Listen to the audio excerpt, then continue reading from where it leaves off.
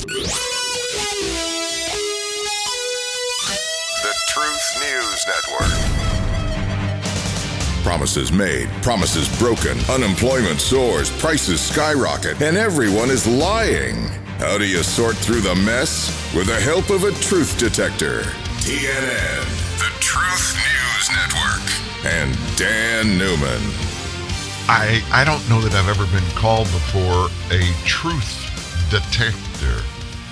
I think more applicable would be, and more important would be, I want to be a BS, a bull detector.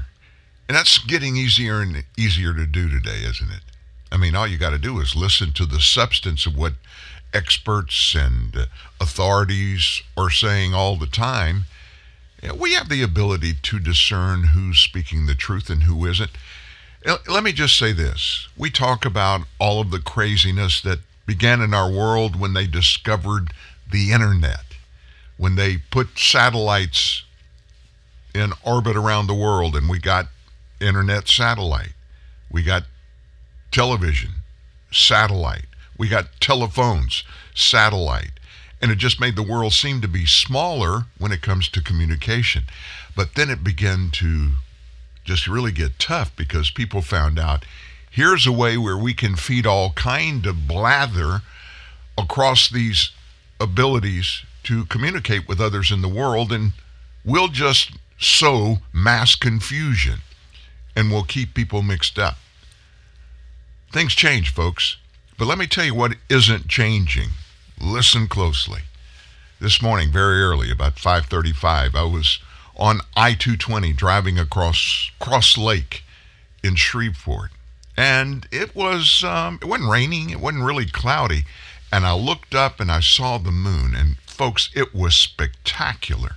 Just looked like a big ball hanging up in the air over the lake. But all of a sudden, I reached a stretch, and you see these pictures in these movies over swamps or water. And you see the fog coming off the water, and it comes up, and it almost obscures the moon, but it doesn't really. And it was like the feeling that I was having when I first saw the moon, it just went away. All of a sudden, it was spooky feeling. You know what I'm talking about. And I think the point I'm reaching here is that things perceptually change, but the things themselves don't change. For instance, the moon was the same when I first hit the Cross Lake Bridge, and I looked up and saw it was crystal clear, but halfway across the lake, it just appeared to be swampy and mysterious. That's the world in which we find ourselves every day. So how do you handle that, Dad? Well, I got to be honest with you. I kind of liked it both ways. I like spookiness. I love horror shows and movies. It gets me away from the reality of the world and lets me just dive off into falsehoods that are just things to think about and be diversions for a short while. I kind of like that. But nevertheless, the point is, often we see and hear things, and we make our opinions based upon our perceptions of those things we see and hear. When the things we see and hear change, what we normally do is we just, if we're happy about them at one moment, when we hear something negative about them, we go off on a tangent. We go crazy and nuts. Truth is truth 24/7. It doesn't matter in what circumstances it finds itself. It's not changing. So where are you going with this, Dan? We've got to find ways to zero in on the facts, find the heart, find the substance of things that are critical in our lives, and just do this. Pour some concrete around that post that you put in the ground where that thing is, and let it just dry, let it settle, and you never have to worry about that post in the ground ever failing you because you found out it's concrete. It's not going anywhere. Facts don't change. Circumstances change, but the truth, facts, are absolute and they're forever. If they're not forever, if they go away, well, they weren't facts or truth in the first place. It's okay to question, but when question turns into doubt, when doubt turns into fear, you're really stepping on very, very treacherous territory. Hey, listen, for those of you that haven't yet looked at the homepage of truthnewsnet.org today, one of the most important stories, one of the most critical revelations that we've ever done is there. And I must be honest with you, I did not pen today's article. It's written by Kelly Nelson. Kelly Nelson is a contributing editor here, and she's plugged in some places in this nation that few are. She sees and hears and understands a lot of things that others like us here at Truth News Network can't, just simply because we're not exposed to the same information. This one talks about some really, really scary and truthfully horrible things that are going on. They've been bubbling under the surface for years, politically and in big business around the world, and we just always had that unsettled feeling. Not certain, but it just seemed like things we were being told just didn't fit the circumstances we were seeing. Folks, it's critical that you read that story today. We're not going to do the whole thing. And here's the reason why. You need to dive into it. You need to read it. It's not a very long story, but it gives information that answers a lot of your questions about the whys, the whats, the purpose for all of the circumstances that we've been seeing unfold before our eyes for several years now. And we've questioned, what does that mean? What are they really doing? The story title is More in U.S. Politics Than You Know. And it's terrifying. And it is terrifying. Let me just read the first paragraph of her story. This is Kelly Nelson, a good friend of this show.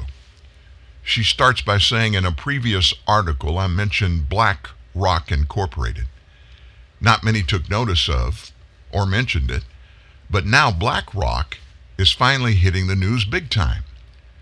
And they have influence, unbelievable influence with world leaders. In less than 30 years, this American financial firm has grown from nothing to becoming the world's largest and most trusted manager of other people's money. It was created in 1988. BlackRock gained its current power in the wake of the 2008 financial crisis. With the fall of Lehman Brothers, Wall Street was in the throes of freefall. No one knew what thousands of their financial portfolios contained, what was hidden behind the derivatives, what was toxic and what was not, what was dangerous and what wasn't. They are the financial leviathan that bears down on Europe's decisions and America's. The assets left in their care are more than 8.7 trillion American dollars. And folks, BlackRock, don't forget the name. Read the story. Read the rest of this. It peels back the layers. And what have we told you all the time, over and over again, when we see and hear things that happen out there and we can't understand why our leaders, why people in power in Washington, D.C. would do this or let this happen? Why don't they do this to take care of the problems? What have we always told you? When you have questions like that and you want answers and you need answers, the best way while you're waiting for others to bring information to you is to start your own investigation from this perspective. Follow the money. Follow the money. Now we're talking about BlackRock. Kelly is in this story. And when you use the number, they're managing other people's assets that total $8.7 trillion. $8.7 trillion. It's 3 times the U.S. GDP every year. There's something going on there. And the revelations are in this story, complete with all kinds of hyperlinks. When Kelly, she's a researcher. She's a true journalist. And when she writes a story and she points out facts, you don't have to question that they're factual or not. Now, what do you mean we're supposed to just benignly believe what she says? No. Hit the hyperlink. For instance, we started that that first paragraph. In a previous article, she said, I mentioned BlackRock. Well, the words previous article are in the form of a hyperlink. You didn't read her previous article? Click on the hyperlink before you start this story. Go back and read the other. And then when she talks about created in 1988, BlackRock gained its current power in the wake of the 2008 financial crisis. That whole sentence is in the form of a hyperlink, so you can go back and get a fundamental perspective where she starts the story today. This is true journalism, and it is full of documented facts. And when you get to the end of it today, let me tell you what, you're going to know a whole lot more than you did before you start. But also, you're going to be in a place of responsibility of facts that you have consumed, facts with which you will be expected to make some decisions for yourself and for your family members. Don't you dare miss it. TruthNewsNet.org. And again, the story title is More in U.S. Politics Than You Know, and it's terrifying. Well, hold your breath, folks. I'm about to tell you something you're not going to believe. It's been 93 days, 3 months and 3 days. What are we talking about? 93 days ago, President Biden appointed Vice President Kamala Harris as the United States Southern Border Czar. 93 days ago. Now, the southern border, the crisis that she's so-called the manager of and dealing with, she hadn't got a clue what it is, what it's like, what's going on down there. And she hasn't, even though she's in charge, she hadn't even bothered to go down there. Well, two things play into this. Now, there are a lot of things, but the timing, two things play into it. First of all, she kept saying, I don't need to go. I'm not going. That's not the problem. I'm dealing with the root of the southern border situation by dealing with the governments of the Northern Triangle nations where, according to her, all of these people are coming from. Well, that kind of paled when the facts came out that since she has been vice president, those 3 countries in the Northern Triangle that she says are sending everybody, there are only 3 of 161 countries from where people are coming, and we're catching them crossing our southern border illegally. So information, facts get out there, and most politicians on both sides of the aisle, they really don't like it when they say something is so, and you got to listen to me because I'm telling you the truth, when they're revealed to be not telling the truth later. That's number one. That's why one reason she's going today. The second reason is former President Donald Trump is going, and he made an announcement. How could any current person in the White House and that president's vice president let Donald Trump make them look bad by going down and doing something they don't want to do? Neither the president or the vice president have been to the southern border since being in office. Think about that. Think about that. We have almost 1 million people that have crossed the border illegally on their watch, and it's not a big enough deal for them to go down there. Well, guess what? Kamala's going to the southern border, but the spot she chose to visit is 800 miles from the epicenter of this crisis. It's the McAllen, Texas area.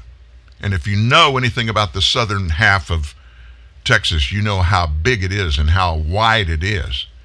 She's going to El Paso, which is on the extreme southwest corner of the state. McAllen is on the far, far, far, far, far east, way down south, right on the Mexican border. 800 miles away. Now, there are illegal actions taking place in the El Paso sector, no doubt about it. But those illegal crossings there pale when compared to what's happening in the McAllen sector. Tens of thousands every week are sneaking across the border there. And it would behoove her, and it would be good for, we minions, we Americans, if our leaders would kind of know what problems they're facing and know about them firsthand. Just go take a peekaboo. Why is Kamala going? I don't know, folks. Symbolism, no doubt. No substance to it. I heard what her itinerary is, and guess what? El Paso's just a blip on her weekend. She's headed to Southern California. She's going home for the weekend on your tax dollar. But she's going to stop by El Paso. She's going to stay, we heard, about 90 minutes. Wow.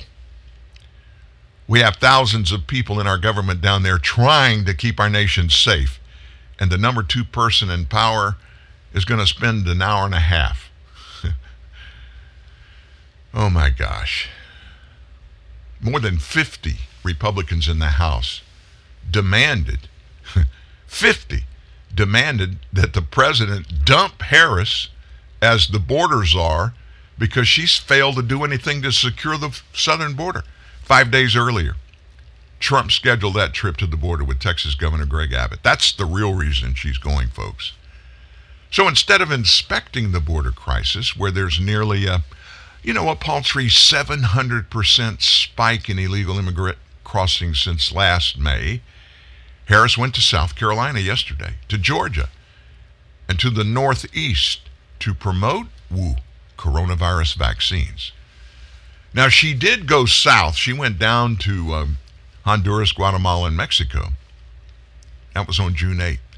She laughed in that, and very famous laugh. This is going to haunt her for as long as she's in politics.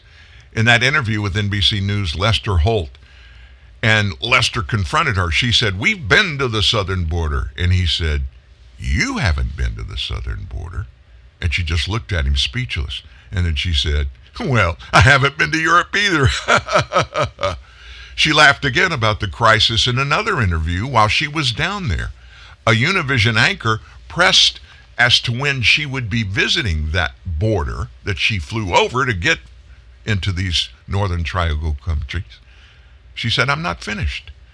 She interrupted as she bobbed her head and chuckled before hinting she was going to visit the southern border. And when the reporter tried to say something, she said, "I said I'm going to the border." And here's our answer for all of this. If we are going to deal with the problems at the border, we have to deal with the problems that cause people to go to the border. She was trying to excuse her total lack of attention to the 21-year border crossing high of more than, in 1 month, 180,000 in May. And that 180,000, those are the ones we know about. Have no clue how many more, but we do know it was massive amounts more got through the border without us knowing about it. So breathe easier tonight, folks. You'll know that your vice president went and took a peekaboo. Now, it's pretty easy in El Paso to see the border. I-10, Interstate 10, that runs all the way across the nation, east to west. It runs right through El Paso and right along the border fence into Mexico. University of Texas El Paso's football stadium's on the right if you're going west. And Mexico is behind a fence right on the left of the interstate. You can look right over into Mexico. So she's going to get a peekaboo, no doubt about it. But she's not going to get at ground zero. She has no intention of going to ground zero. She has no intention to really get to the root of the matter. It's much easier to stand at the top and wave your hand at the real problem while speaking over the telephone or making these massive, wide, and unsubstantiated allegations that we, the United States of America, that she and Joe, as president and vice president, can look at El Salvador and look at Honduras and look at Guatemala and look at Mexico and be able to know exactly from thousands of miles away exactly what is wrong in those countries that is causing all these people to rush to get out of those countries and into the U.S. They know. Ask them, they'll tell you. But when they start lining up the excuses, the reasons, folks, there are people in every country on planet Earth that have some of the same issues that they're saying these countries have in Central America. We can't fix everything for everybody on planet Earth. And it's very, very, it's stupid, it's wrong, it's egregious for them to even play like we could really do that, even if their intention was really to do that. It can't be done, and their intention is not to do that. Their intention is to flood our country with illegals that will somehow very quickly, as quickly as possible, because they're pretty sure they're going to lose their power in 2022 in the midterm elections, and certainly when the president and vice president come up for election in 2024. They got to get it all done now. They're hoping the old adage, you can't put the genie back in the bottle, holds true here. They want the genie out. They're pushing that genie to get out of that bottle before they get sent packing, so that their political purposes to bring to us whatever the heck their long-term plan is regarding our government structure. They just know this one thing. They are not going to be happy if it stays the same. They've got to move all that power that is controlled by the people. You know, that constitutional thing. You know, that thing our forefathers put in place and said, the United States of America is going to be governed of the people, by the people, and for the people. Got to do away with that. It's got to be top down, no longer people up. Government has got to do it all. That's their goal. They're not going to settle until they get there. And if the people feel otherwise, the people have to make the determination to make change. And the people have the power to make the change. Well, I'm sure you feel better today, knowing that President Biden has announced his crime-fighting plan. He put it out there for us day before yesterday. I mean, he's got it all figured out. He knows exactly what we need to do. Of course, it all begins and ends with getting guns away from people. Getting guns away from people. And he's looked around the world. He's looked at history. He sees all around the globe where every nation that had any kind of crime problem, they fixed it. You know how they fixed it? They took all the weapons away from the people. Well, there are a few that have taken the weapons away from the people, but none have successfully stopped criminal actions by doing that. In fact, basically what that has done historically around the world, it just pours gasoline on the fires of criminality. Just hours after Biden gave the world his crime-fighting plan, the city of Chicago suffered 2 mass shootings almost at the same time. One of those claimed 4 victims in the Austin neighborhood at about 9:30 on Wednesday evening. The second occurred in Inglewood, where 4 people who belonged to a motorcycle club were shot around the same time of the evening.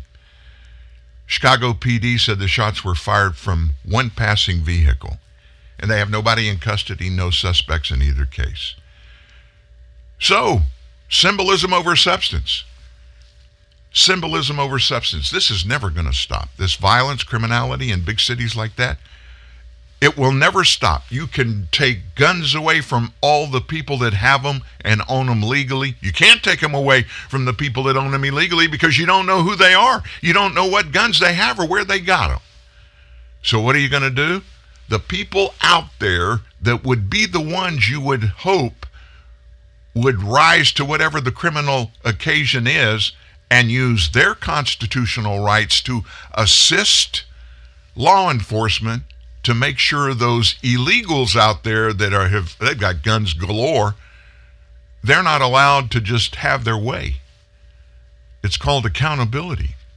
It's called enforcing the rule of law. It'll never happen, folks, unless and until we begin across the board at every level, federal, state, and local, enforce the law.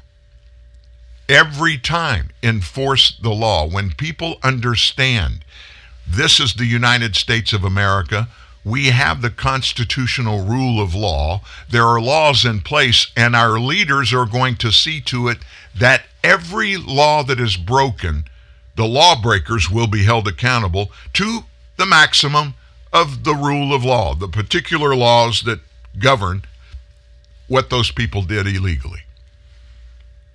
Unless that happens, until it happens, we're going to continue to see what is happening in Chicago and New York City and Seattle and Portland. It's going to spread across the nation like, let me think of a word. How about pandemic? A lawlessness pandemic.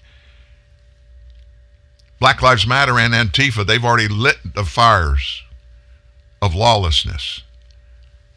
When George Floyd died at the hands of those cops in Minneapolis, Memorial Day a year ago, that was another fire of lawlessness that was lit. Law enforcement, they're the ones that have the sole power to put those fires out. And yet, you remember what happened in Minneapolis? When that section of Minneapolis began to be burned every night. And it wasn't just Black Lives Matter. There were a bunch of locals. Antifa stepped in. People that wanted to just find a way to push back, and thinking and believing and feeling illegality is okay. When all that was happening, President Trump, former President Trump, he reached out to the governor of Minnesota. He reached out to the mayor of Minneapolis, and he said, look, let me send in the National Guard just to give you some backup to stop this criminality. And both of those guys, the governor and the mayor, said, no, don't you come here. Don't you come here. Next night, Minneapolis burned. Same thing happened the next night. Minneapolis burned. People getting shot, careers destroyed as these criminals indiscriminately went around the city just taking businesses apart, breaking in, looting, hurting people, just tearing it up, destroying people's lives. And finally the governor said, you know what? Maybe we need some help. So he called Washington. The president sent in the National Guard. But the governor had some rules. He told all those National Guard members that were there to stop the riots, he said, no guns. No guns. And by the way, stand on the sidewalk. Let everybody see you, but don't get involved. That lasted about 24 hours. The governor watched, the mayor watched, Minnesotans watched in horror as Minneapolis began to burn even brighter. I mean, come on, folks. That was the perfect picture of America that the far left think is okay now. You want to defund the cops? Well, no, we don't want to defund them. We're just going to change the way we police our neighborhoods in our city. We're going to have law enforcement folks just kind of look in to make sure nothing gets out of hand. That really worked in Minneapolis, didn't it? No, it didn't work. And finally, government made a decision. We got to get involved. And he let National Guard get involved. Two things happened. They broke up. They stopped some of the criminals from doing what they were doing. But a bunch of the law breaking stopped when they realized, the lawbreakers, the criminals realized, hey, government's going to step in and hold us accountable if we break the law. And they stopped it. What in the heck do you think jail was ever created to accomplish? Everybody thinks, well, it's to punish somebody for breaking the law. That's just one little small part of it. There are three parts to it. One is to punish them. Two is to stop them from doing it again. And three is to give them a chance to straighten out their lives, to reconsider the paths that they've gone down that led them to go to prison. It's a threefold concept, folks. And neither of the three can work totally if it lives in a vacuum. You've got to have accountability. And the rule of law contains that. Why the heck doesn't Joe Biden and everybody else, why don't they believe the facts that have been in existence for centuries? People are prone, in some cases, to break the rules. When whoever's in charge holds the people accountable for whatever they do, when they break the rules, people will say, you know what, maybe I don't want to do that anymore because I get a bad result when I do it. But what happens if nobody does that? They just keep right on. They just do whatever they want to do.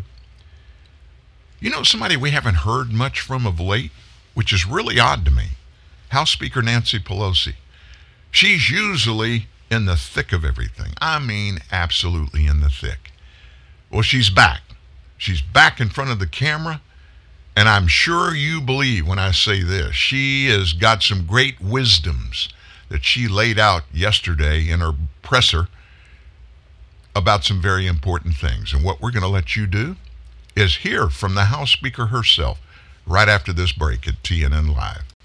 Hello? I just wanted to compliment you on your new beautiful furniture. Who is this? Oh, I live in the building right next to, yours. You do? And I'm looking right inside your living room window. My what? I bet you've been to IKEA's store-wide sale, haven't you? Jiminy, some creepy guy is looking in our window. What? I bet you got that nice leather recliner from IKEA, too. Yes, we get all our furniture from IKEA. Especially right now during IKEA's super mega blowout sale, huh? Jiminy! What, woman? Close the frickin' drapes! Oh, I can see in the bedroom, too. Oh, God. Jiminy! What? Hey, are those designer shower curtains? Ah! Jiminy! Shut up, woman! The super mega blowout sale at IKEA, where you can get everything you need for your home.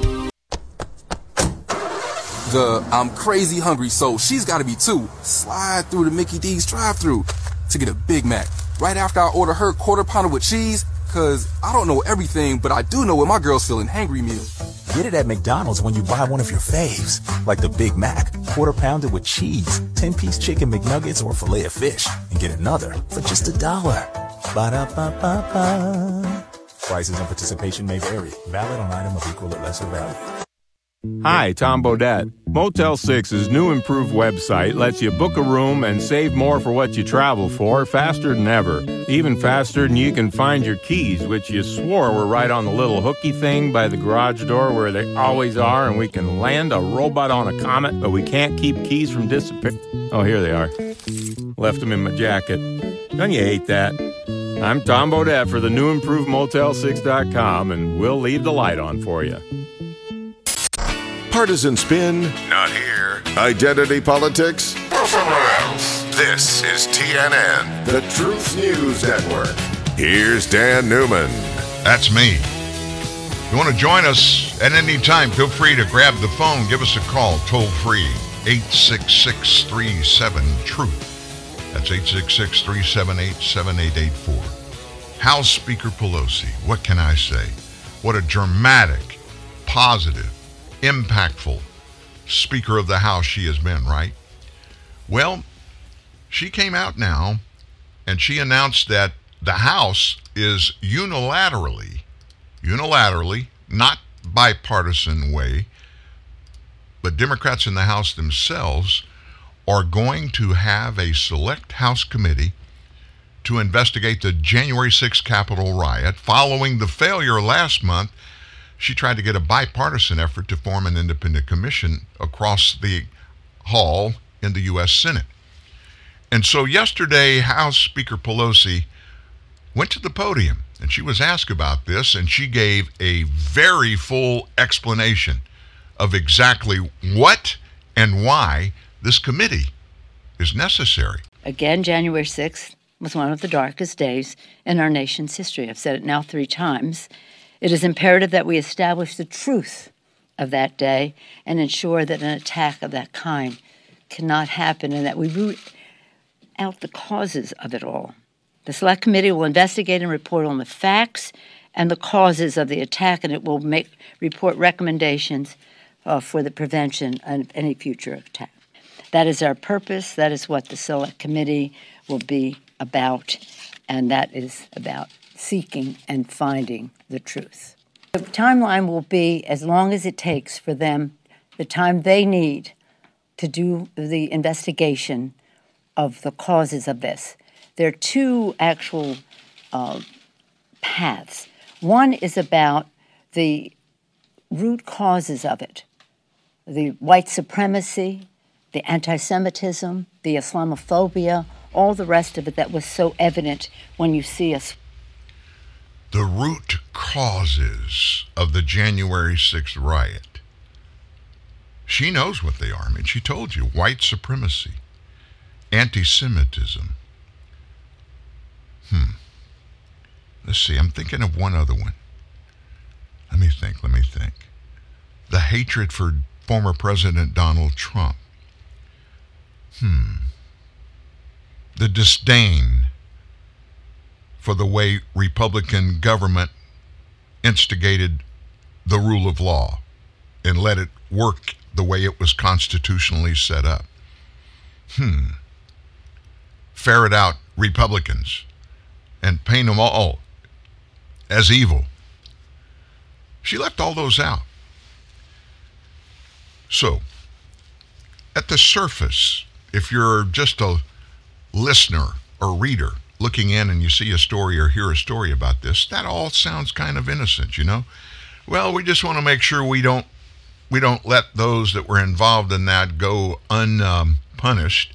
And certainly, we got to root out the causes of it. Root out the causes. Where have we been hearing that of late?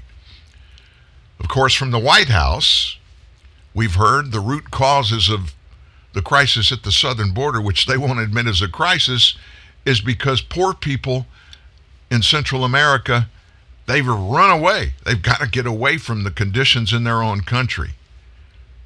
That's the root cause. The criminality down there. People are scared. Families are afraid their kids are going to grow up in a environment in which is evil, which may end up getting their kids killed, or their kids will make choices to go down the wrong road. I get all that. I understand it. And it's very, very positive for parents to feel that way and want to do better for themselves and their families. In fact, I can think of one country, at least on earth, that grew to what it is today based on that fundamental principle and the guarantee in its founding documents that everybody here, oops, I gave it away, it's the United States. Everybody here has the right to pursue happiness. It's guaranteed by the Constitution. But you know what? We can't fix the criminality problems down there. We can't fix the crime problem down there. We can't fix the people that are perpetrating the criminal acts down there. We can't fix their education system. We can't fix the people they elect to be governed and find out later they're corrupt. We can't fix any of that. You heard Nancy Pelosi say, we got to find the root causes. Well, she named them. We don't need to find them. She named them.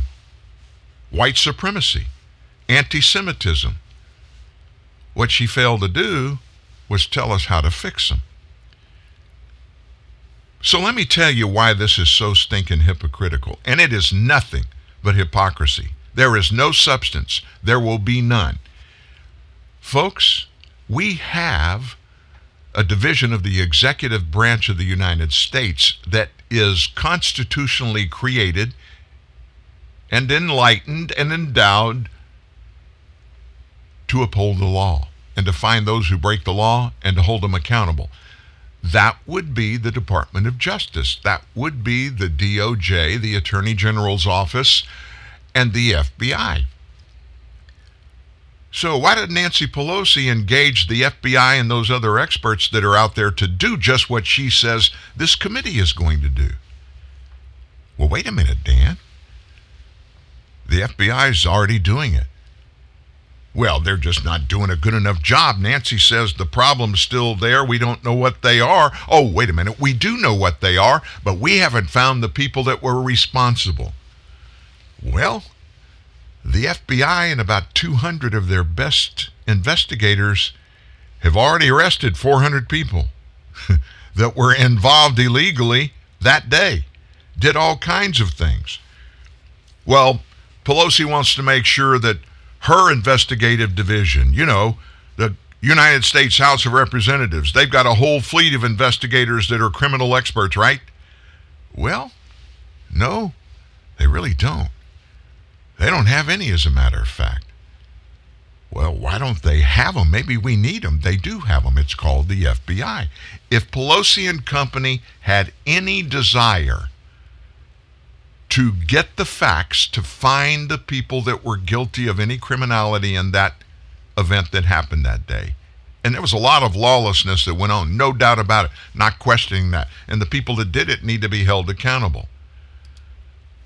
But for her to say, we got to find out what's wrong, and then tell you, the wrong there is white supremacy and anti-Semitism. She can't, nobody in Congress, nobody in the United States can stamp white supremacy out of existence, nor anti-Semitism. And by the way, or racism, or homophobia, Islamophobia, xenophobia, transphobia, all of those and all of the isms. Human beings adopt, they make conscious decisions to adopt all of that wrongdoing. Just as Nancy Pelosi, anytime in her life, anytime in her political career, she has told a lie, she's misrepresented facts, she made a choice consciously to do that. People who are elected to office, they go to the Capitol, both sides of the aisle from both political parties. If they don't do the things their constituents that they represent want done, there's a way to change it. You go to the ballot box, vote them out of office.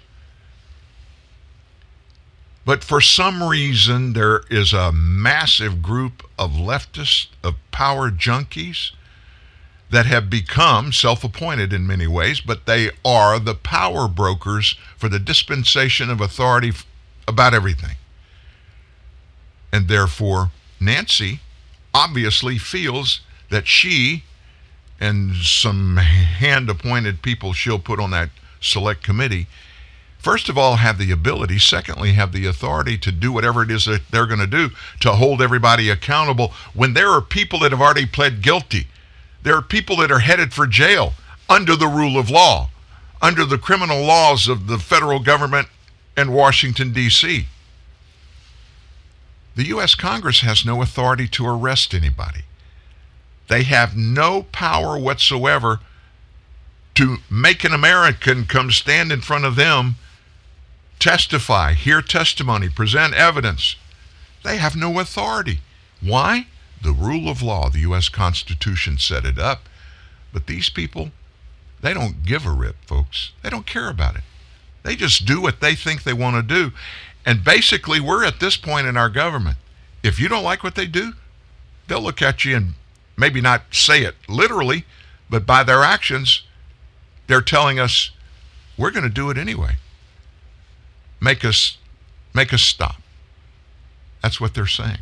Another example, a federal judge named Marcia Morales Howard down in Florida yesterday issued an injunction against Joe Biden's plan, one of his plans. He's got a bunch of them he's rolled out there. I mean, he is Mr. Plan Guy. He's got a pen. He's got a cell phone. Jill will make phone calls for him, and he can sign his name. But he's doing these plans. He's putting all kind of things out there. Well, this one that the judge jumped on was his loan forgiveness to black and other minority farmers, but not to any indebted white farmers, and said it is an attempt to address discrimination while practicing discrimination. And we here on the show, we've pointed this out again and again. I've told you this week. You don't fix racism by being racist. You don't fix homophobia by being homophobic. You don't fix law breaking by breaking laws. Our executive branch of the government, every day, all day, 24/7, top to bottom, they are breaking laws, federal laws. And I got to be honest with you, in doing so, they themselves, the ones who do this, authorize it and make the decisions and put everybody in place to break these laws. That is criminal. You don't fix criminality by taking criminal actions. That's what is happening right now. Read the homepage story today, folks. Read it. This judge, was appointed by George W. Bush. In her decision, she wrote this: "The Constitution's promise of equal justice under the law is that our government will treat people as individuals, not simply as members of a racial group. In the eyes of government, we are just one race here. It is American." That's from 515 U.S. 200-239, Scalia concurring. That was from a Supreme Court case. "And all Americans are entitled to equal treatment regardless of color." Plaintiff Scott Wynn, in this case that she weighed in on, brings this lawsuit to challenge a law that distributes benefits and burdens on the basis of race, which is in violation of the Fifth Amendment of the Constitution. Now, Scott Wynn, the guy that brought this case, he's a farmer, a lifelong farmer, and he has run Wynn Farms in Jennings, Florida, that produces sweet potatoes, corn, and cattle. And he's been doing it there for 15 years. COVID-19, of course, hit the family's finances hard like it did every family in America. Steep drops in beef prices, too little help and supplies to grow sweet potatoes meant less income, nearly all of which went for federal farm loan repayment. A farm loan forgiveness provision is baked into the COVID-19 driven American Rescue Plan. We don't hear anything else, Lord, every day, but the American Rescue Plan, the American Rescue Plan. But because of the way the law was written and Joe Biden signed it into law, this guy, Scott Wynn, he's not eligible. Why? He's white. He's white, folks. That's the only thing he's done wrong. He's white. The law allows loan forgiveness of up to 120%, but only for minority farmers and ranchers. The law automatically treats those farmers and ranchers who are African American as socially disadvantaged, regardless of their individual circumstances, skin color.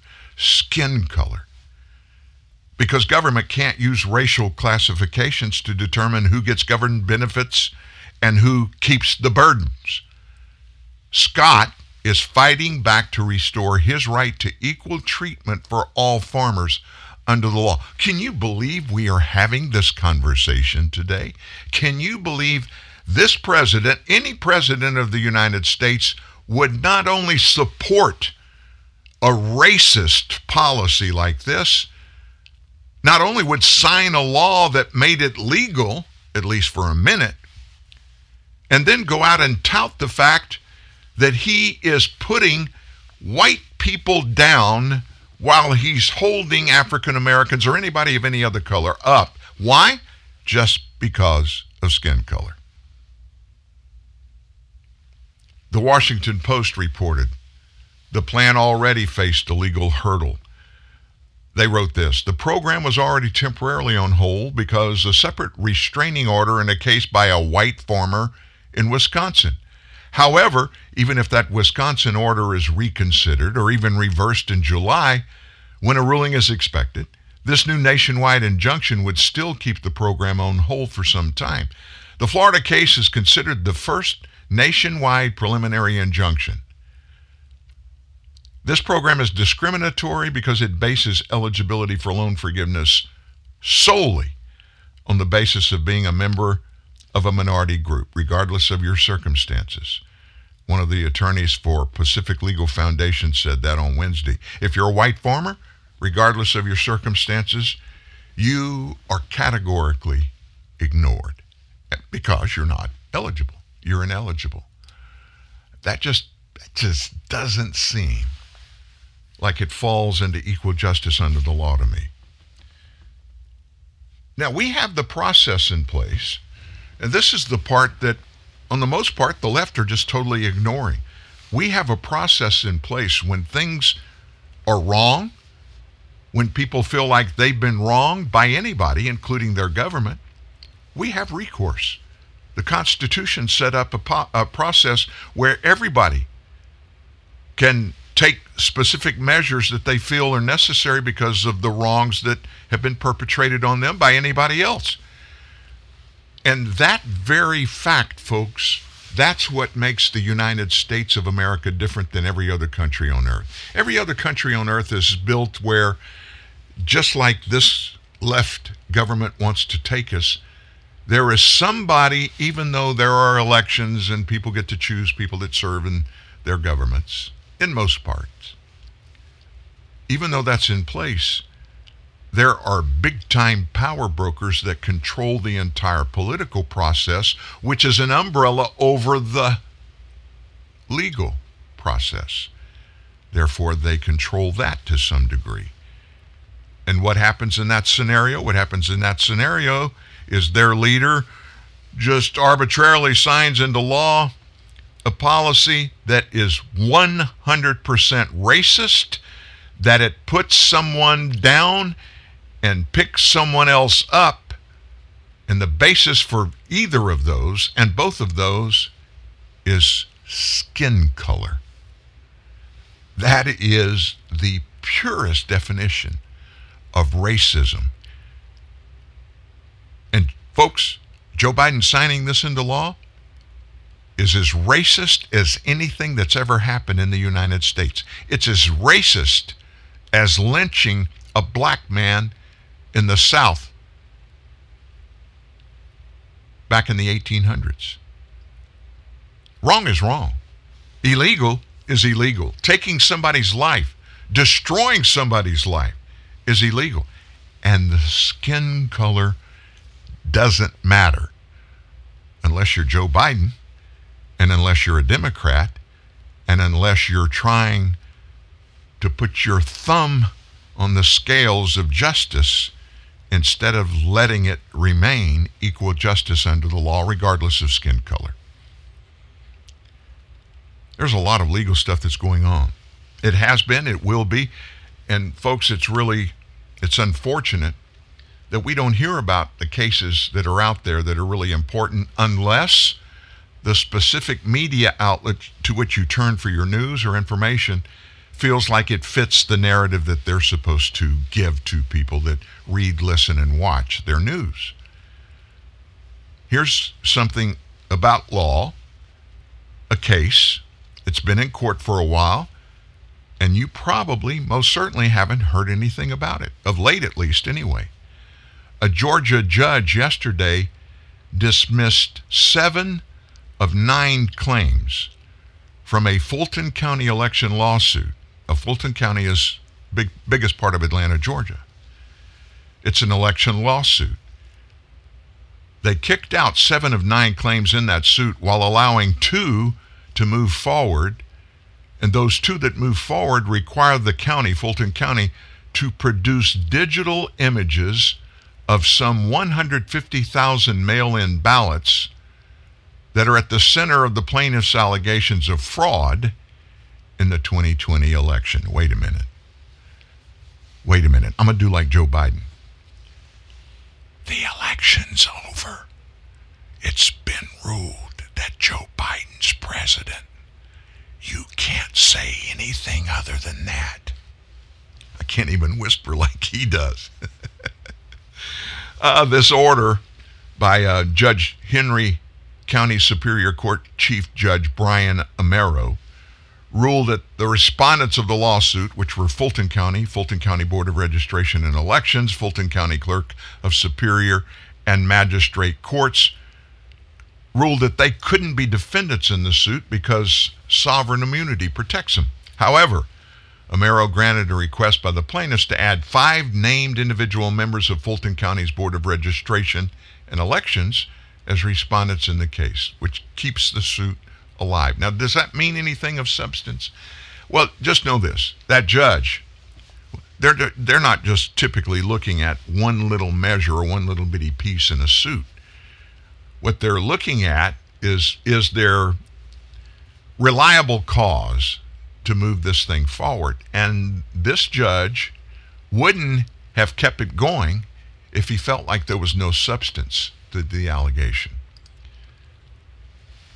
I'm not talking about anything in the details, the cheating, were there any voting irregularities and all that kind of stuff. But when people say we think there was, and the reason we think there was because of all this evidence, Judge, Your Honor, we want to get this in front of the court because because of all of this, we feel like there was a bunch of cheating, a bunch of fraud that went on in Fulton County November the 3rd last year.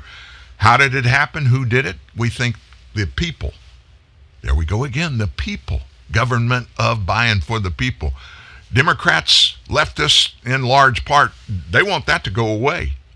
And they're pushing hard to make everybody forget about this wrongdoing and making it critical and in some case life-changing if you even dare to talk about the possibility of fraud in the November 6th election. After all, it was determined there was no fraud, there was no lawlessness, 61 lawsuits, and the judges wouldn't even let them come into court because there was no factual evidence there. That is false. And now every few days, every week or so, we're hearing about this case and that case. By the way, don't forget that massive election audit in Maricopa County in Arizona, which is Phoenix. That audit is still underway. And leftists of all sorts of locations, not just Arizonans, leftists are going crazy because it keeps hanging out there. We don't know the results. And they've got orders, gag orders. Nobody's releasing any of the details as the daily audit process moves forward. I'm going to make a prediction. When this thing is over, we are going to find out there was a lot of irregularity, fraud, whatever. I don't know what they'll term it. But what we're going to hear, the cries from the left when that happens is, oh, look, maybe there was 15 or 30 or 40,000. Maybe there were a lot of irregularities there. And this is their go-to talking point. But there weren't enough to make a difference in the outcome. Joe Biden still won Arizona. We know that. Shut up now. Real truth, real news. TNN, the Truth News Network. Experience wow customer service at tennisexpress.com. 24/7 phone support and live chat. Product reviews on the latest gear and discounts for your team. Secure payment options with PayPal, Amazon, and more. Exclusive products including limited edition tees. Rackets strung by master racket technicians on state-of-the-art machines. Plus, free shipping on orders over $25. Shop tennisexpress.com today. Have you ever wanted to learn a new language like French, Spanish, or Russian, but thought it would be too difficult and time-consuming? Then go to Babbel.com and try it for free.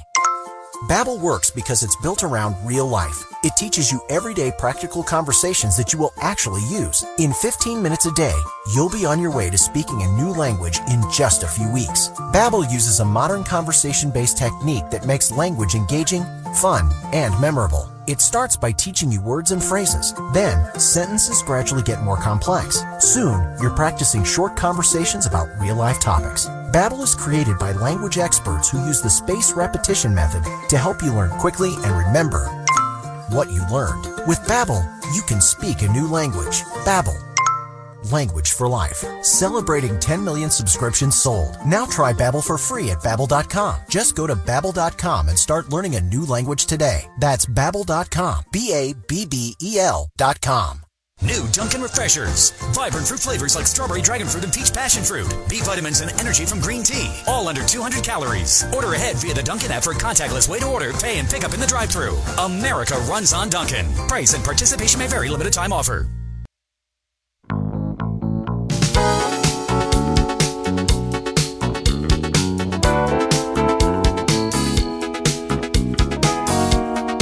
Just as a point of information for those of you who are listening today and you don't have your eye on all the news, the number of dead in that Surfside, Florida condo collapse is now up to 4 confirmed dead. But folks, still the number of people that are missing is 159. Oh my gosh, it's horrible. When I looked at the pictures of that, the first time I saw it, You know, it happened late at night. First time I saw a picture in the sunlight, it took my breath. Nobody's talking about what happened to the building, what caused the collapse like that. And it was like it was, they said, I don't even know how to describe it with one word. Authorities said when it collapsed, it was from the top down, and it was like a pancake. This layer dropped on top of the one below it, then that all dropped on the one below it all the way to the ground. The pictures look like the Mura Court building, federal building up in Oklahoma that was exploded. Timothy McVeigh, you remember that? It was just bombed and exploded. And this looks eerily similar. And I'm not making any assumptions. I'm not saying anything happened. I don't have any clue. I'm not thinking conspiracy or anything like that. I'm just saying it's scary to think that that kind of happened. That thing happened in Surfside, and it looks like a bomb, a detonation, a demolition attempt. I don't know. 4 people confirmed dead, 159 still missing. Pray for those folks. Pray for their families. I can only imagine the horrors of having to sit and wait. And if it's anything like 9/11, there will be folks that will never get a firm answer, because from the appearance of the rubble, there are going to possibly be some bodies that aren't identified. And that's horrible. I just can't imagine that would happen to anyone. I can't imagine stuff like that happens in the United States with all of our really intense building codes and all of the construction across the nation, top to bottom and east to west, that structurally a building would actually have that happen to it. In the story we were talking about a few minutes ago, I played the Joe Biden whisper. This is what he does now to make people listen closely to him. My voice cracks when I try to do that.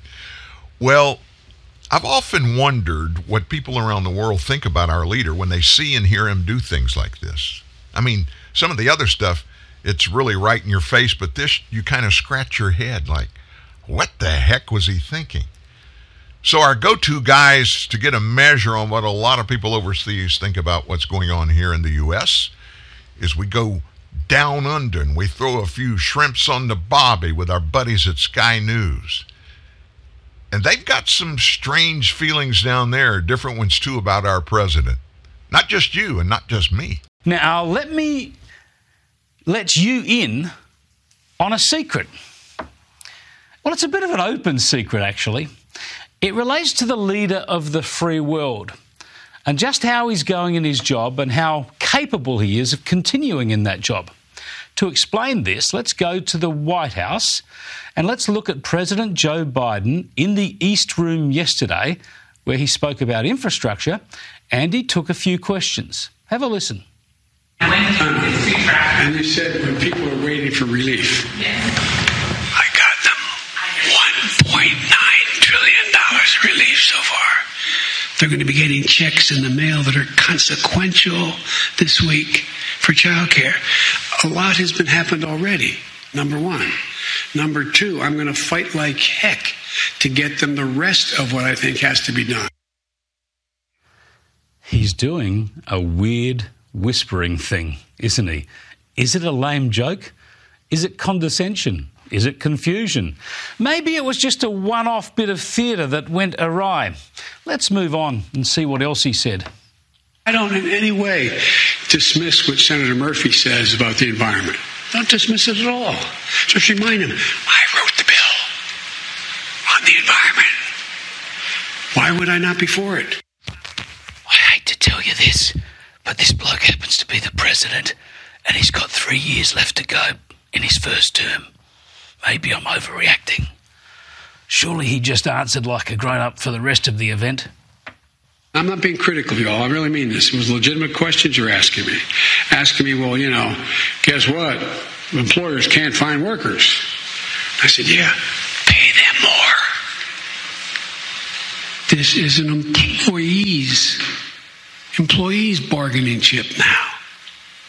What's happening? Oh, Lord. Oh, my God. And that's the secret, isn't it? That's what we all probably need to face up to. The man is either delusional, confused, or outright bonkers. Bonkers. I love that word. I can't say as I've ever put it in my vocabulary, but it's there now. I promise you. You got to laugh or you'll cry. I mean, he made the point. We have this for 3.5 more years, maybe. And if we don't have it for 3.5 more years, it's going to be because it got so bad, changes had to be made. In either case, it's a bad deal. It's really scary, folks. It's scary.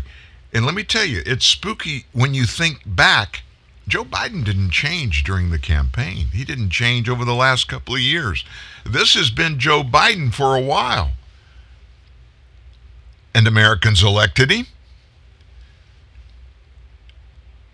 The whispering president. Oh my goodness, it's Friday. Chuckle with me. Come on. Chuckle. If you're in your office, close your office door for a second. Let's just laugh together. Oh my gosh, we've got this guy and he's running the show.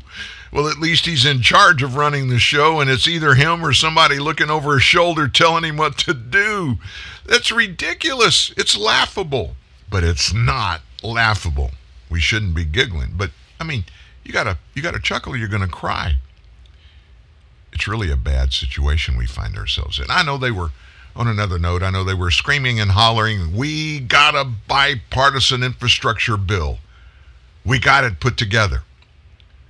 And it's true. They all went to the White House. A bunch of Republicans went there, and they sat around in the Oval Office with the president and his minions, and they talked through all the various things. And the Republicans changed their offer, and it upped it to close to $1 trillion. And they come out of the meeting, and it wasn't just the Republicans. They walk outside, and the president, Joe Biden, was with them. And they basically confirmed, we got a deal. We got a deal.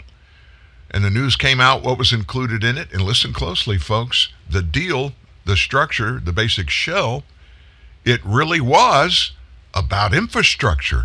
Things like roads and bridges and streets and Wi-Fi and things that really are structural entities and things that Americans really need repair, need additions, need changes.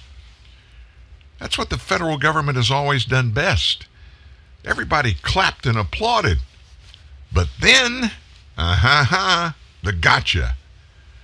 Yesterday, President told reporters that he will not be signing the bipartisan infrastructure deal if Congress does not also pass another measure. Another measure. Listen to what he wants.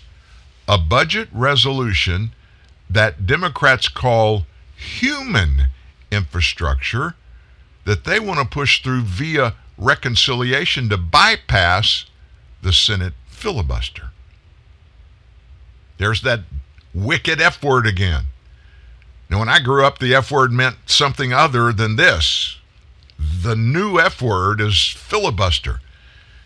Biden told those White House reporters he would not sign the bipartisan deal if it was the only one that gets on his desk. Quote, I'm not just signing the bipartisan bill and forgetting about the rest that I proposed, he said, adding that the Democrat-push package seeks to expand the nation's social safety net, is equally important to the bipartisan bill that deals with physical, more traditional infrastructure needs. In other words, they want something that really, it's not at all, in any way, infrastructure. Look up the definition of infrastructure. It says nothing about social safety net. Pelosi said at her press conference yesterday that she would not hold a vote on the bipartisan infrastructure bill until the Senate passes the bipartisan bill and a reconciliation bill.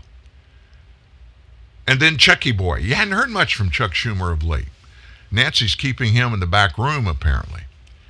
Anyway, he said he supports Pelosi's plan, and he called it a good way to ensure that both ends go forward. He was in agreement with his Democrat colleagues, telling reporters yesterday, I'm going to work closely with Speaker Pelosi and Leader Schumer to make sure that both move through the legislative process promptly and in tandem. Let me emphasize that, and in tandem. So you want me to interpret what this is all about? First of all, let me tell you what the deal that Biden announced earlier in the day. Let me give you some brief details. It's $973 billion over 5 years, $579 billion of which is new spending. The total cost would rise to $1.2 trillion if projected over an 8-year span. The new spending will be on building roads, bridges, and highways, as well as power and broadband infrastructure, public transport, water infrastructure, among some other initiatives. Well, now that's the quote-unquote infrastructure bill. The Democrat version, including their budget resolution clause, Biden proposed that in his American Families Plan. It includes spending on home health care and child care, education. The measure has been dubbed as human infrastructure, as opposed to the bipartisan bill that offers fiscal infrastructure. I'm getting to work with Congress right away on the other half of my economic agenda as well, to finish the job on child care, education, the caring economy. We're getting all these new terms they're coining. Clean energy tax cuts, clean energy, and tax cuts for American families, and much, much, much, much more.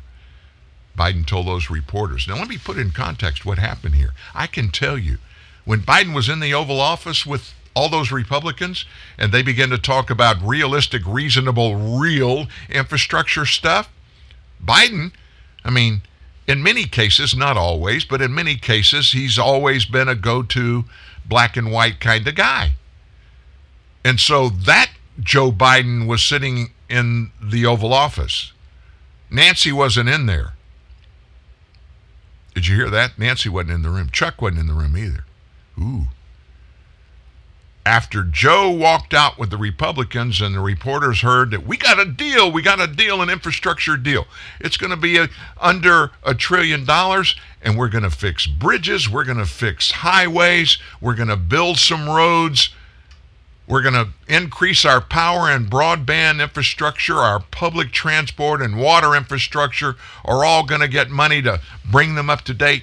Yeah. Nancy and Chuck, they got on speed dial.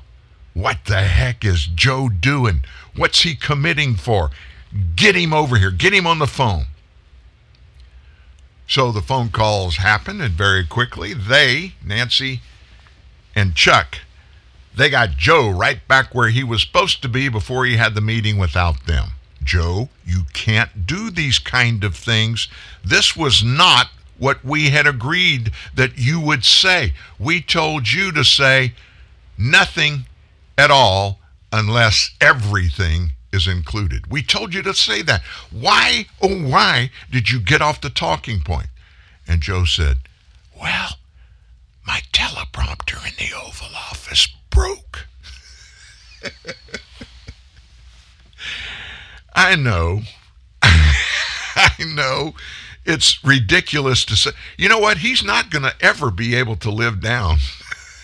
He's not going to be able to live down this whispering thing that he's fallen into. I hope Jill got in his ear and said, honey, you make yourself seem senile and someone with cognitive decline when you talk like that.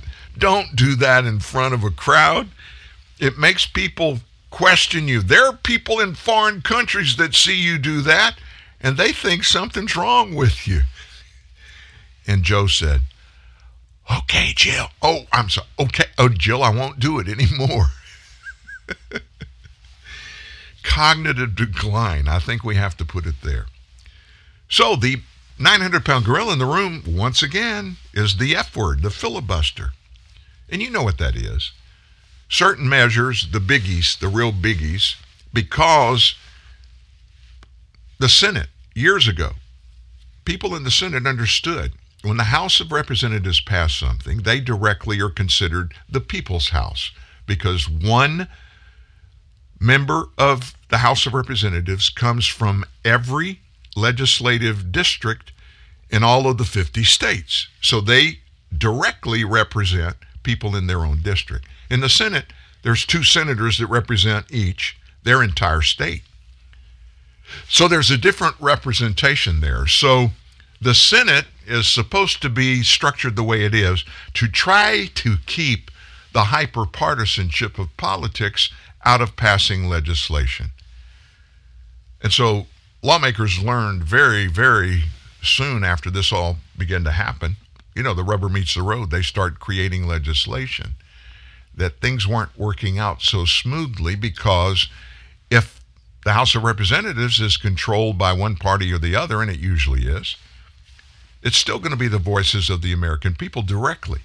The Senate, however, if there is a majority, which there almost always is, the majority can just basically shut out all the people and the people's voices by being hyper-partisan.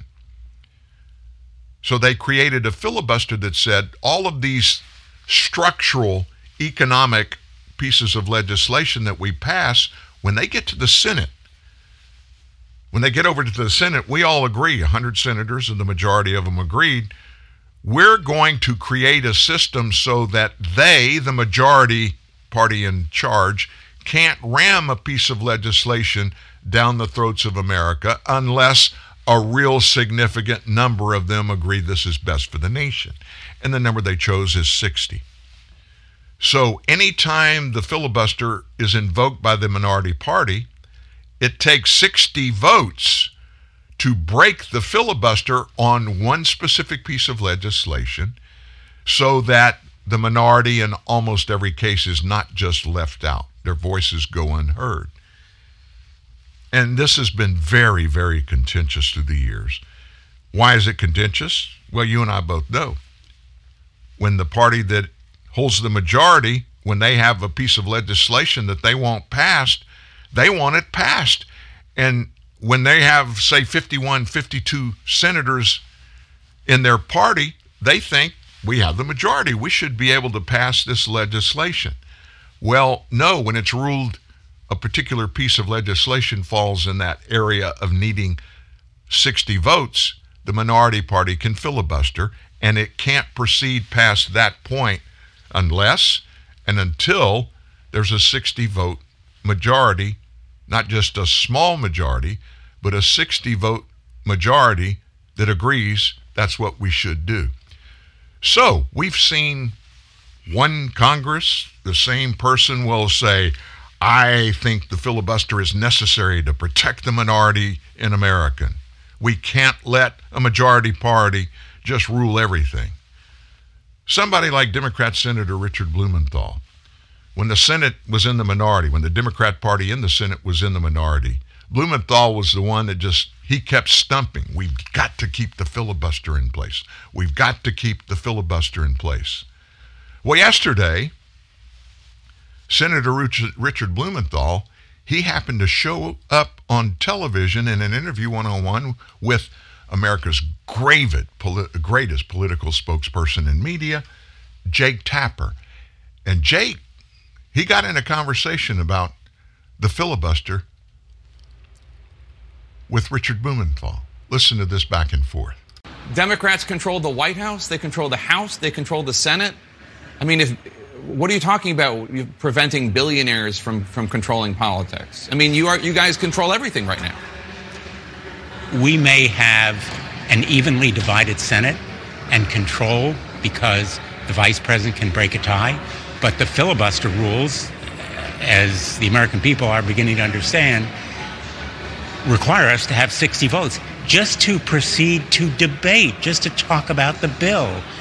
And that's why a lot of us, including many of our leaders, believe that we should tremendously modify the filibuster. I'm in favor of abolishing it. But in the meantime, we can mobilize support among the American people to understand that dark money, the money that goes to elections without disclosure, is determining the outcomes. And that's what we need disclosure to shine a light on, and that's why this bill is so important to end that kind of corruption. Senator, haven't you voted in favor of filibustering Republican legislation, not allowing them to even proceed to a discussion, an amendment process, and debate on a bill? We have used the 60-vote threshold a number of times, for example. But you're talking about it being corrupt, but you've used it too. Well, the answer, Jake, I'll answer for Richard. Hey, yeah, I'm corrupt. Okay, now you happy, Jake? I admit it. I'm corrupt. I want what I want, and when we're in power, I think we ought to be able to unilaterally control everything. And because of that, it's wrong. It's wrong when we're in power and we don't get our way. But when we're the little guys and they're in control, it's wrong for them to bully us. Quid pro quo. Doesn't work all the time. Doesn't fit. It's just one of those things, folks. It's just one of those things. You probably don't concentrate a whole lot on the appointments this administration still has open slots to fill. Joe Biden nominates, dozens and dozens and dozens of people. And the big departments, the cabinet, the big agency heads and stuff like that, Americans pretty well stay in the loop on most of those. One of Biden's nominees, it has come to light in the confirmation hearing in the Senate, that this nominee has called in the past, in politics, in public, for population control to protect our environment. That's kind of spooky, isn't it? That's just one thing we have left to cover. Don't go anywhere. The advanced surgeons at the Center for Innovative GYN Care look beyond quick fixes like birth control to help their patients find the best treatment options for complex GYN conditions. My name is Sakina, and I had the CIGC groundbreaking minimally invasive hysterectomy. I got back to my life in a week with only 2 small incisions and minimal scarring. Discover the CIGC difference with offices in Midtown Manhattan and Montclair, New Jersey. Telemedicine appointments are also available. Book a consultation at innovativegyn.com or call 888-SURGERY. Summer seems even brighter when you've been inside a while. It's time to drive again with Honda, KBB.com's 2020 Best Value brand. You could get a great deal on the 2020 Passport or 2020 Pilot, with financing as low as 0.9% APR on select models. Visit the Honda Summer Clearance event today.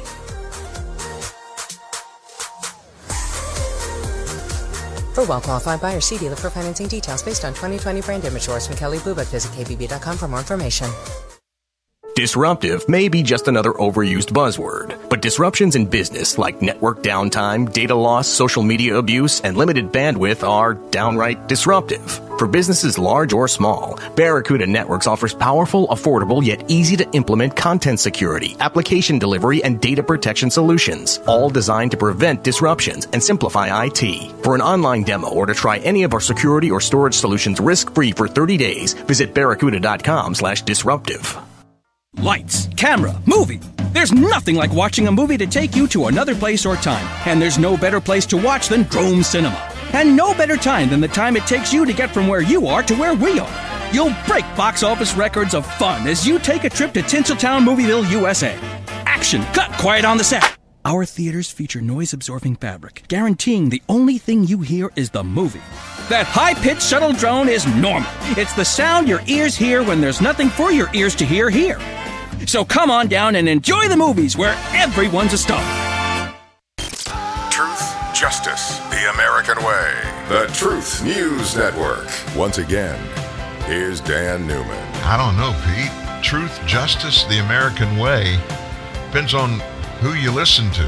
Truth and justice, they're beginning to say, maybe not so much appropriate or applicable or necessary in the United States of America. I know it's crazy. I know it's scary. But more and more and more, it seems like that's something that a lot of people think is what we should turn to. For whatever reason or reasons still remain unknown in most cases. I'm sure they know what's going on. I don't have a clue. And I think most Americans are in the same boat as I am. It's crazy. And speaking of crazy, Tracy Stone Manning. Tracy is President Biden's nominee to lead the Bureau of Land Management, BLM. I wonder if they included that to kind of make it look like Black Lives Matter. Anyway, the Bureau of Land Management went by BLM a long time before Black Lives Matter was invented, but that's another story. Tracy Stone Manning argued in her graduate thesis from college, she argued that Americans need to engage in population control. Why? To protect the environment. She's already come under fire in recent weeks for her connection to a tree spiking incident, which was and is an eco-terrorism tactic, happened in Idaho in the 1980s, where she traded her court testimony for legal immunity. In other words, she copped a plea. But her past links to eco-terrorists aren't the only controversial material in her background. In her graduate thesis, and you can actually Google it, her name is Stone Manning. That's her last name. You can Google Stone Manning graduate thesis. You can get a copy of it. In it, it also urges Americans to have no more than 2 kids in order to protect the environment. Here's what she said, quote, "The origin of our abuses is us. If there were fewer of us, we would have less of an impact." And that was first flagged, that thesis and that statement, by the Daily Caller earlier this week. And it continued, said, "We must consume less, and more importantly, we must breed fewer consuming humans." Stone Manning created a series of 8 ads for her thesis that focused on the issues of overgrazing, overpopulation, a mining law from the late 1800s, and the lumber industry. Pretty much all the areas that, if she's confirmed, her department is going to regulate. One ad refers to a human child as an environmental hazard and encouraged Americans to only have 2 kids and no more. The earth is only so big, she said in her thesis, and we can tap into it only so often. In America, we tap in often and hard. When we overpopulate, the earth notices it more. Stop at 2. It could be the best thing you do for the planet. Well, she repeated the same push in a television ad script that she wrote for her thesis as well, which is set at a yuppie home. You remember the yuppie movement? Well, this one's set in a yuppie home and features a woman mulling over having a 3rd child as she's drinking a cup of coffee. "I know it would be my 3rd baby," she says, "but there's not a population problem here like in Africa or India. And besides, smart people like Bob and me should be the people having kids." In the script, it calls for a montage of clips depicting pollution while telling viewers to do the truly smart thing and stop at 1 or 2 at the most kids. The point is a simple one, she wrote of the ads in her thesis. Harshly, the ads say that the earth can't afford Americans. More softly, they ask people to think about how their family planning choices affect our planet. It also claims that cattle grazing on public lands is destroying the West. Now, folks, here's what this all boils down to. If she's confirmed, she would oversee an agency that manages livestock grazing on a few pieces of land out west, like 155 million acres of public land. And she's got a past in politics. She faced sharp opposition from Republicans over her links to that eco-terrorist plot back in the 90s. In 93, she was granted immunity in exchange for her testimony that she retyped and sent out an anonymous letter to the U.S. Forest Service on behalf of John P. Blount, her former roommate and friend. The letter told the Forest Service that 500 pounds of spikes measuring 8 to 10 inches long had been jammed into the trees of an Idaho forest. And the letter said this, P.S. You bastards go in there anyway, and a lot of people could get hurt.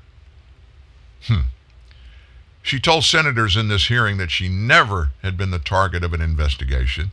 That appears to conflict with what she previously said about the case. In other words, folks,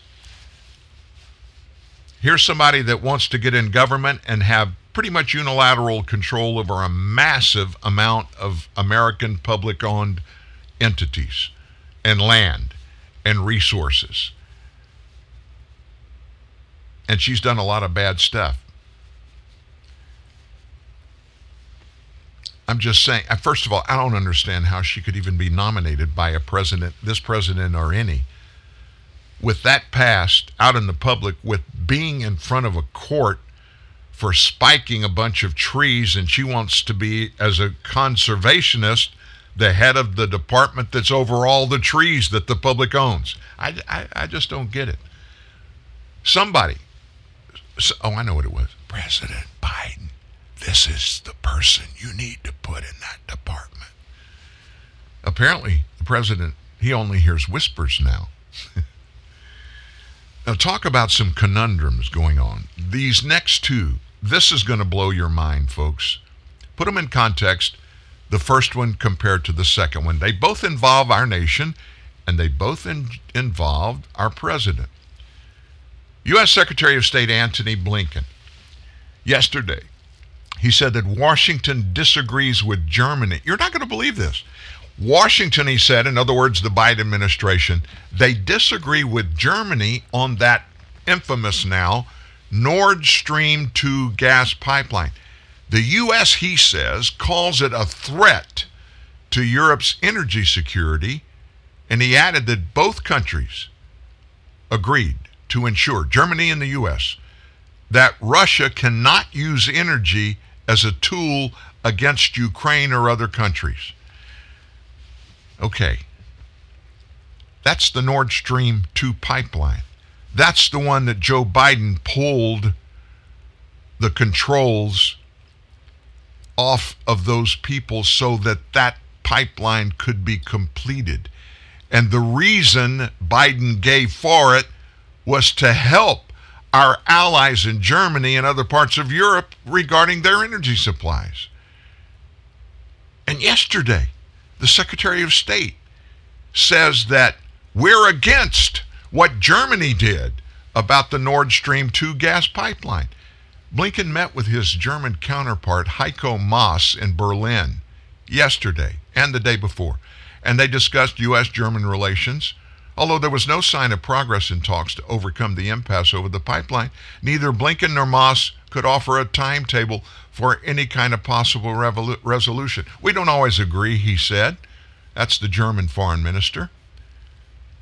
And then Blinken said, the foreign minister and I spoke today about one of those areas of disagreement, the Nord Stream 2 gas pipeline, which we continue to believe is a threat to Europe's energy security. Now, let me put in context the timing for this. You and I just heard this, and we said, man, this is just stupid. Biden allowed it to happen with actions he took a week and a half ago. And here's the Secretary of State saying, we as a nation and we as an administration are against that pipeline that we just approved for it to be finished. But it doesn't stop there. The irony, the hypocrisy doesn't stop there. The Biden administration, you're not going to believe this, has backed the validity of that Trump-era environmental assessment and the Trump's approval of a controversial Minnesota pipeline project that environmental groups are suing to block. Now, this thing's tied up in court, but the Biden administration says they're going to back the building, continuation of this Minnesota pipeline. A brief was filed on June 23rd. The Department of Justice argued in that case that the Army Corps of Engineers 2020 approval of Enbridge's Line 3 is the name of this pipeline, that the Army Corps of Engineers, they're approving this, met its legal obligation to assess the project's environmental impacts, and they consider all the problems to which plaintiffs drew special attention. What kind of problems? The project's effects on climate, tribal hunting and fishing rights, low-income, and minority populations. The acting assistant AG of the Department of Justice's Environment and Natural Resources Division, Gene Williams, recommended that the court should reject the plaintiff's arguments and enter summary judgment in favor of the federal defendants. In other words, let the pipeline go. Let it happen. Now, the plaintiffs include the White Earth Band of Ojibwe, the Red Lake Band of Chippewa, Honor the Earth, and the Sierra Club. They had challenged the Corps' review and approval process as arbitrary and capricious, and the judge rejected it. So, on one hand, you have Joe Biden, President of the United States, hates Russia, hates Putin, he says. And I capitalized the words he says. And he just out of the sky says, we're going to let them finish that pipeline.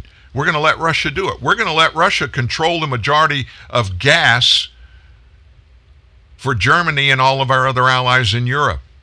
We're not worried about him using that as blackmail, even though the greatest blackmail on planet Earth is happening by terrorists, internet terrorists in his country on his watch, where they're shutting down infrastructure operating entities in the U.S. and holding them hostage. We don't think he'll do that over there. He's a good guy. In fact, if you'll remember, I called him when that first Continental Pipeline shutdown happened. Their IT was taken over by terrorists in his country. And I called him to let him know how upset we were. And he told me, Joe, I don't know anything about it. And Joe said, so he's not involved. He told me he's not involved. And a couple of weeks later, he says, look, we're going to let him go ahead and do it. And then almost days and hours later, Joe's Secretary of State is over in Germany, and they announced Joe is against the pipeline that he just approved. And why is he against the pipeline? Environmentally. Oh, it's just crazy. We're talking about hydrocarbons. Oh, transporting those, environmental disaster in the making. And then we find out his Department of Justice, they give the green light to another pipeline that they had been against before. So my question is, the determination of those in power in this administration, does it change every night when they go to sleep? Well, Dan, no, it doesn't. Maybe they wait till they wake up to change their minds, but they're changing their mind. These are on some really, really big issues, folks, some very important things. When he did what he did on his inauguration day, canceling the Keystone Pipeline, the permit for them to continue the construction of that, he put directly tens of thousands of high-paying jobs, he put them out of existence. And the people that held those jobs, many of them, seven-figure numbers, 100 grand. No, I'm sorry, six-figure numbers, 100 grand and more. He put them on the bench. There's no jobs out there for them to take. He shut down the entire pipeline that runs from the southern Canadian border all the way through the central United States down to the Gulf Coast. So think about all the ancillary jobs along the way in these towns and cities as this pipeline's being produced, all the temporary workers there, but the construction people, the infrastructure, are going to remain there forever. Hundreds of millions of dollars of revenue and people's lives. He put them on the bench in one day, arbitrarily, and he did it for environmental reasons, but yet now he's okay with the Minnesota pipeline because his Department of Justice said, we're gonna make sure it goes forward, even though it's been questioned and challenged in court. It makes absolutely no sense. None whatsoever. And Americans just don't understand. We look and listen, see this stuff, and we just slap ourselves in the head. I mean, what's real? Very little of what we're seeing and hearing coming out of Washington, out of this administration. First of all, it changes as the days change. It changes. It's almost like Dr. Fauci's in the White House too, right? Wow. So we keep waiting breathlessly to hear what's coming out of our vice president's mouth when she gets down there to El Paso to investigate. I mean, you know, she's the only one that knows what the root causes of 781 illegals crossing into our border that we apprehended since the pair took office on January 20th. 781,000 is the number released this morning. 781,000. And those are the ones we caught. How many more are in the nation? How many are living in your town, your city, and you have no idea they're there? Law enforcement has no idea they're there. Nobody knows they are there, don't know who they are, but they're being absorbed into the fabric of our nation, and who knows what they brought with them. And the biggie, of course, is those 781,000 that we caught, we had no idea when we caught them if they had COVID-19 or not. That didn't happen in the Trump administration because of Title 42. It was a regulation that said if they came to the border and we did not know the status of their health, they could be turned away.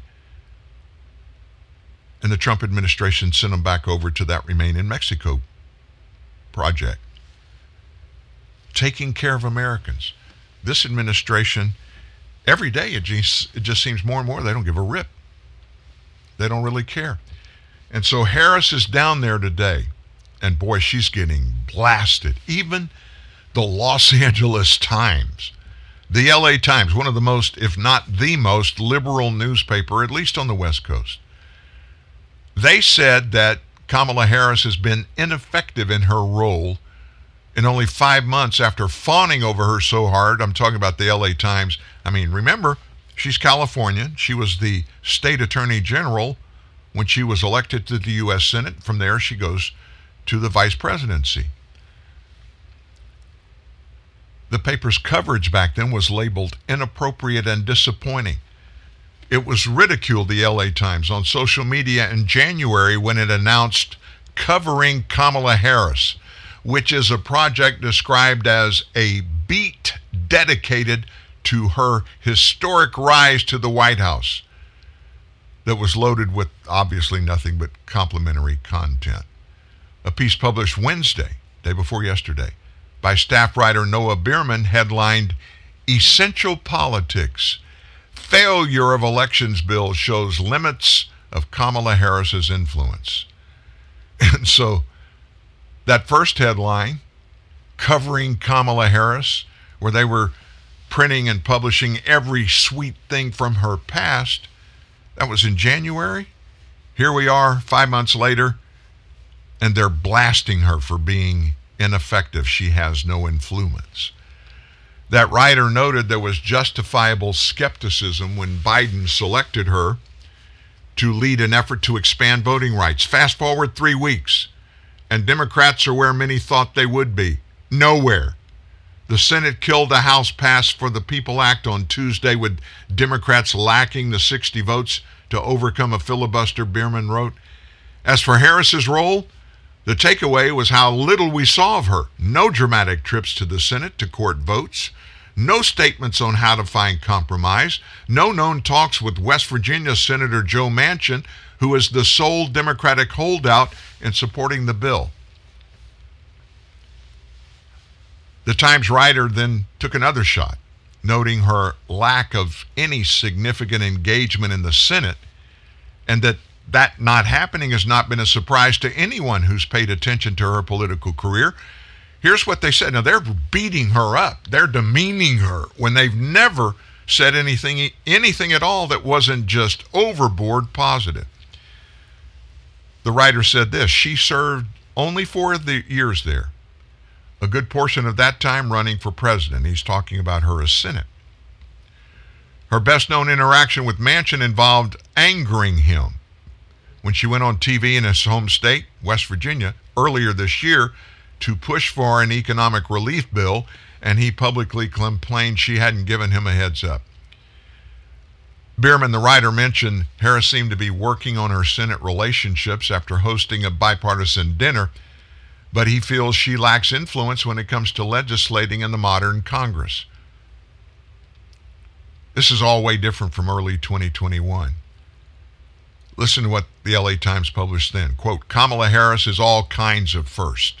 The first woman, a woman of color, black woman, mixed race woman, and South Asian elected to national office. And then, of course, there are her California roots. It's all coming home to roost, folks. That's what happens. That's what happens. When you do good stuff comes to you. When you do bad stuff comes to you.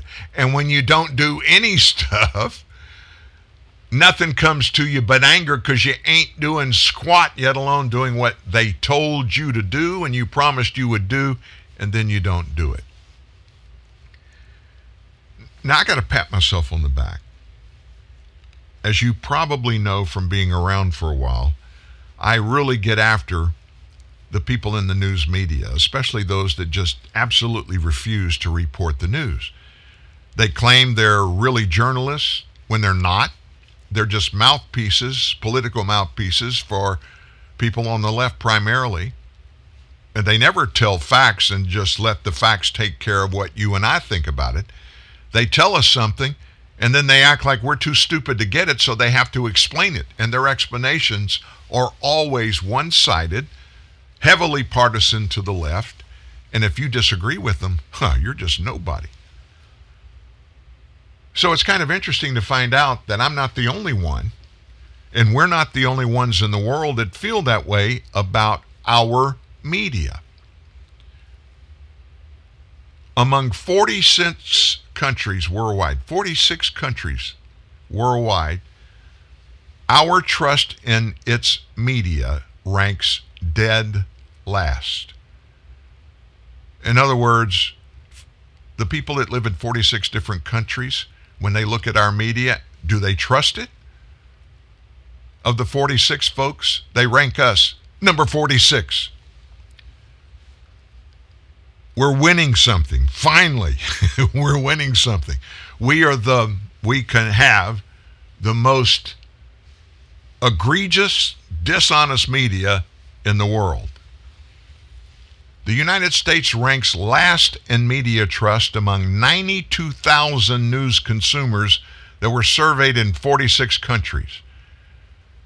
A report that was released on Wednesday said that reports the far left pointer.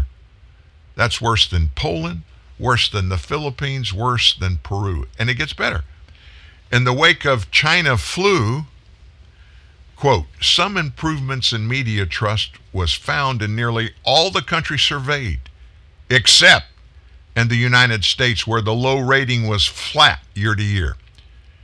Well, that might be because Americans' media serially lied throughout the Wuhan flu crisis. We know they did.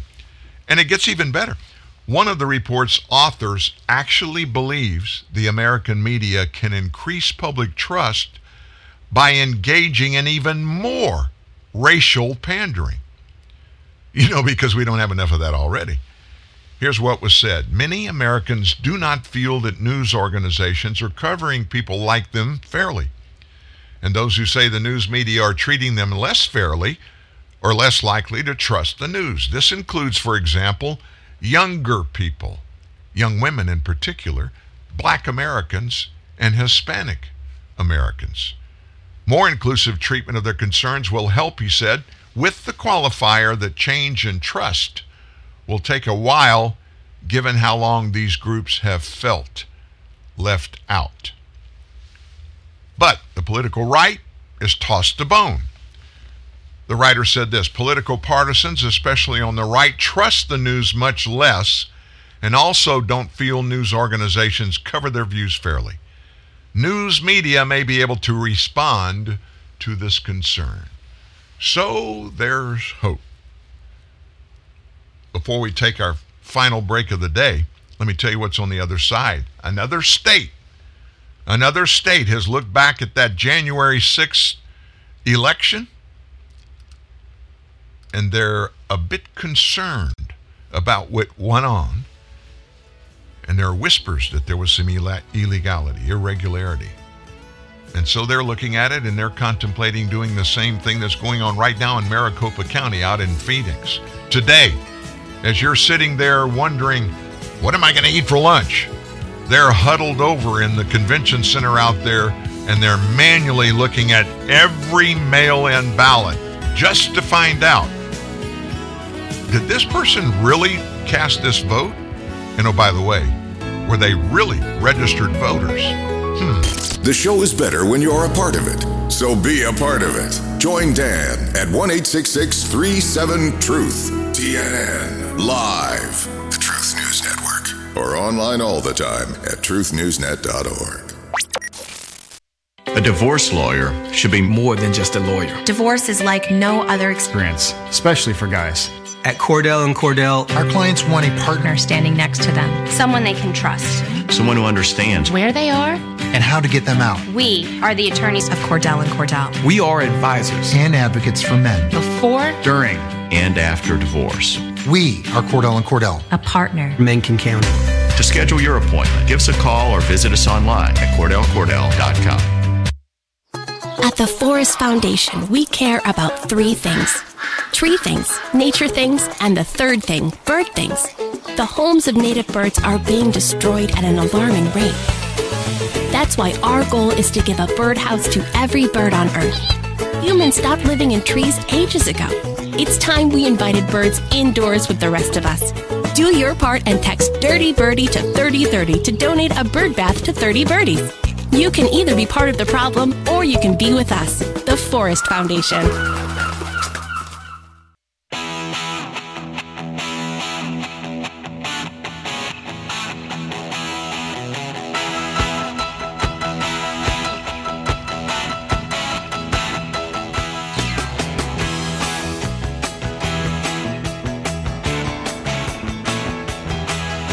There are several other states that are looking into January 6th elections. We're gonna pass on that. We'll get into that next week because it's going to be carrying on just like this Maricopa County, Arizona election peekaboo is carrying on.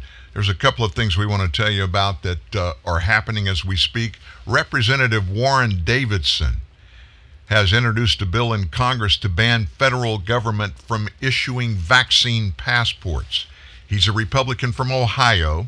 It's called the Vaccine Passport Prevention Act, would restrict states and ban private businesses from requiring proof of coronavirus vaccination because doing so is an inherent violation of civil liberties.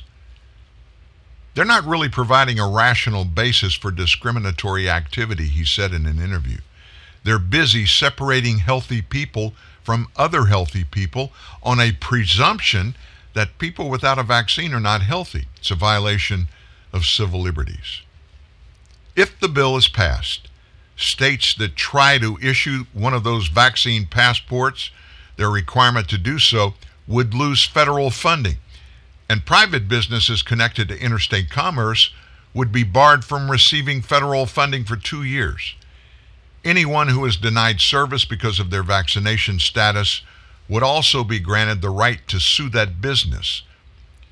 Schools, healthcare providers, and the military would still be allowed to require coronavirus vaccine because those entities have been allowed to require other vaccines in the past. This report about this, it said this. This goes significantly further than bills introduced earlier this year, including by Representative Andy Biggs of Arizona, that would only prevent the federal government from issuing vaccine passports. It's highly unlikely to pass the Democrat-controlled House of Representatives or even become law, but it does represent growing opposition from Republicans to vaccine passports.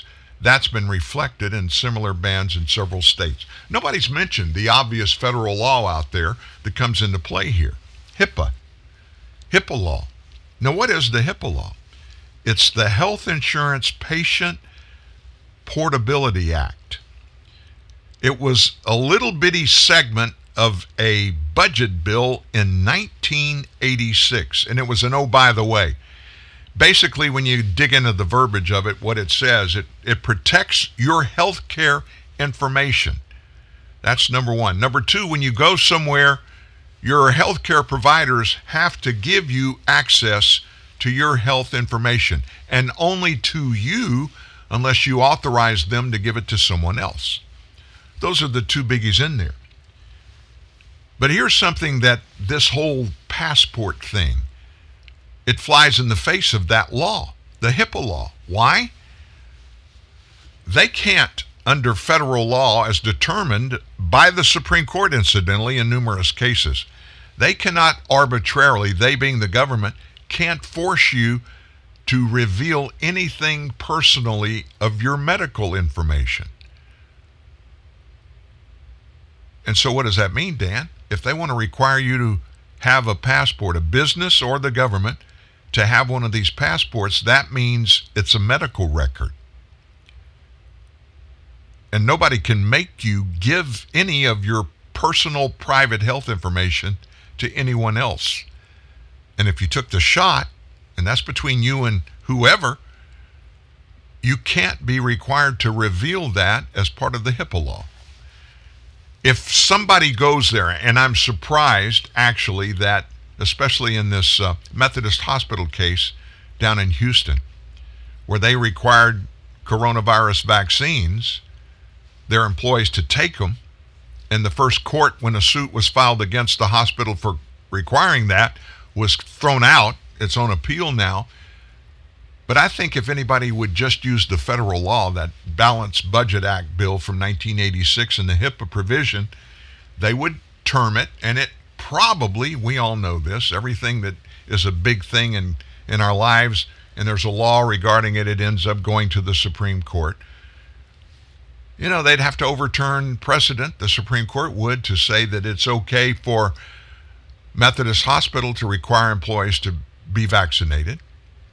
It would be okay in other cases to force people to be very opaque, clear, transparent. If you've had the vaccination, you got to show proof of it. That violates constitutional rights. Oh well, I'm not a lawyer. I can say that because I believe that, and I've been involved in the medical industry. Medical records, a big deal. HIPAA law. That's a wrap on the day today here at TNN Live. If you want this show, feel free within the next 30 minutes to grab it off of our homepage of the story down at the bottom, a link. If you don't do it then, you can go to iTunes Podcast. Every day's podcast here, our show in its entirety, is put there at Apple iTunes, also on Spotify Podcast. Just another way we keep you in touch with everything that's happening here and then everything that's happening around the world. Have a great weekend. Don't forget, Saturday Bullet Points. Catch up the headlines of all the week action. It's tomorrow. See ya.